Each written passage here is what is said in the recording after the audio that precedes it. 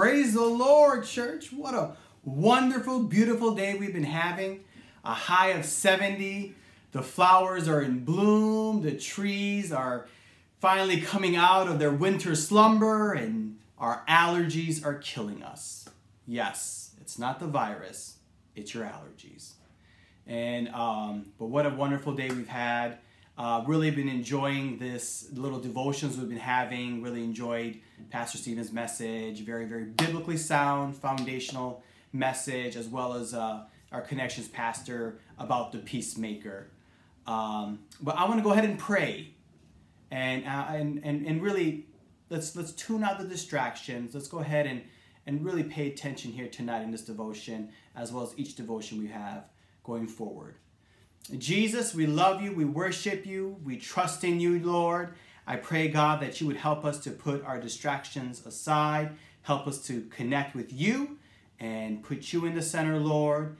You have a word for us, and I pray, Lord, that we should receive it, and I pray that you would help us to apply it to our lives in Jesus' name.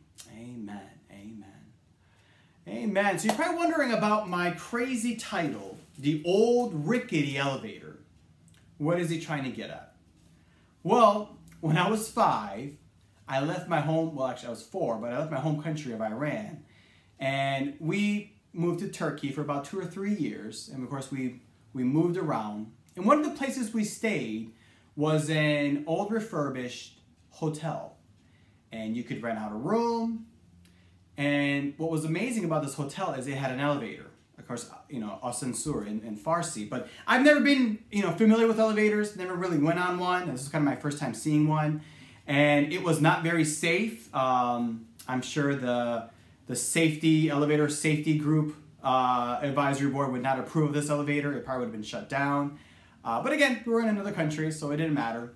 And so we would go up and down this elevator, and of course I loved it. Any chance I could go on this very dangerous elevator, I tried to as a 5-year-old. Which 5-year-old doesn't want to be in an elevator? Well, anyway, one day my sister needs to go up and get something. We're outside, we're playing, and I follow her because I know she's going to use the elevator. So we go in the elevator. She pushes the button, and sure enough, the elevator starts going up. It's gone up before. It makes noises, but today it was just very shaky. It's just kind of moving back and forth, and then you hear like this grinding sound, like metal on metal, like, and it's just going up and up and up, and it's just going like it's barely going up, and then it just stops. And I remember my sister just starts pushing the button. What in the world's going on? Maybe if I push it more. There was no call sign where you could just push it and someone can help you. It didn't work. So I know my sister just starts to panic. Help! Somebody help! She starts screaming, just help! And I remember I'm just sitting there, just kind of shocked, going, what in the world's going on? It still hasn't registered in my mind. And then she looks at me like I've lost my mind, goes, what are you doing? To me, it wasn't such a big deal. We're stuck in an elevator. Someone's going to find us eventually. Someone's going to push the button, the elevator's going to go up, and sure enough, we will just get out. No. See, that was the worst case scenario for me. But for my sister, who was doing a SWOT analysis, who was playing worst case scenarios in her mind, and one of those scenarios was, what would happen if this elevator, all the supports give out, and it just drops like the Tower of Terror, and we fall to our doom? That did not occur to me. I'm 5. I don't know all the worst case scenarios, but in her mind, it did occur. This could happen. I mean, we don't know what's wrong with this elevator. And so she wants me to scream as well. And of course, I scream with her as well. And we're both screaming. We're trying to get help. And we're both afraid. And isn't that interesting? As adults, we always play the worst case scenario in our minds. It's very comfortable. We've grown up doing this. What is the worst case scenario? What's going to happen when the money runs out? What's going to happen when my health really does fail? What if I get it? This COVID-19. What happens if my loved ones get it? What happens if my parents get it? What happens if my high-risk relatives or friends are caught in the fire? And we play these worst-case scenarios in our minds, and it starts to wear and tear at us. It brings us lower. We didn't recognize today was a beautiful day. We didn't recognize the flowers in bloom because our mind is preoccupied with what ifs, the worst case scenarios. And what changes that is a realization of who your God is. See, there's a title that God has. It's such a unique name. It's nowhere else in the scriptures. It's Isaiah chapter 9, verse 6.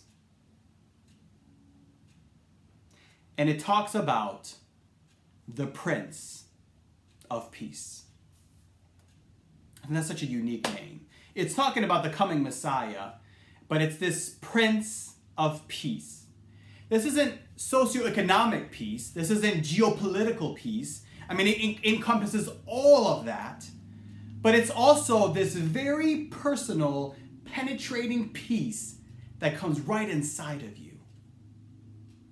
At a world of conflict, everybody fighting with one another, this is what brings people to God. This Prince of Peace. Because everybody's fighting for a piece of the pie. Whether that's financial pie, whether that is power pie, the more power, so they consolidate their powers, or whether that is geopolitical or geographical pie, a piece of land. The world we know is at conflict, constantly fighting, full of anxiety. Everything is a fight. Everything. And here comes the Prince of Peace. And he wants to give you peace. And I'm not just talking about, just this peace that I'm going to be taking financially. No, this goes much deeper than that. Much deeper. This is a deep, inside, penetrating peace that just oozes out of you. People recognize this peace. People recognize it in you, this peace. They recognize the peace that you have. For Matthew chapter 9 talks that the children of God are peacemakers. You are the children of God because you are the peacemaker.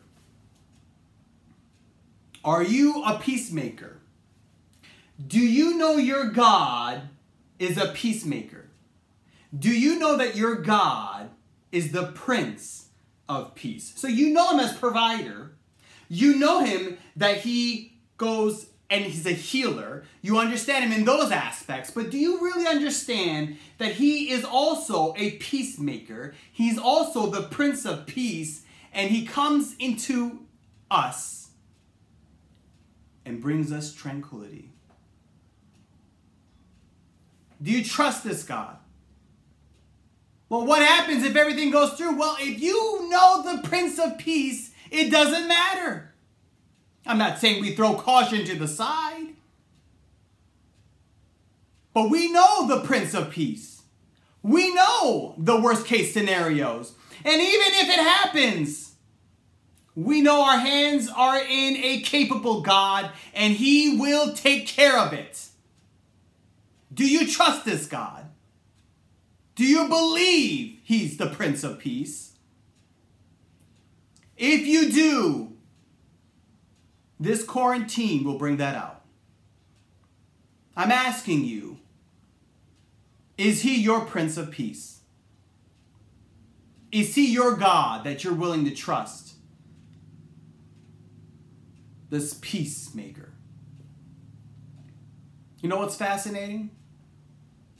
Eventually someone did hear us, and someone did push the button, and the elevator rose up, and the doors opened, and we came out.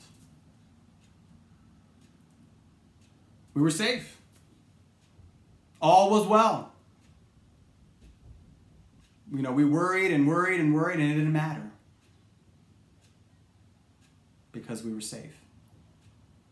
And I know we're playing worst case scenarios in our mind, but we need to trust that the Prince of Peace has everything under control.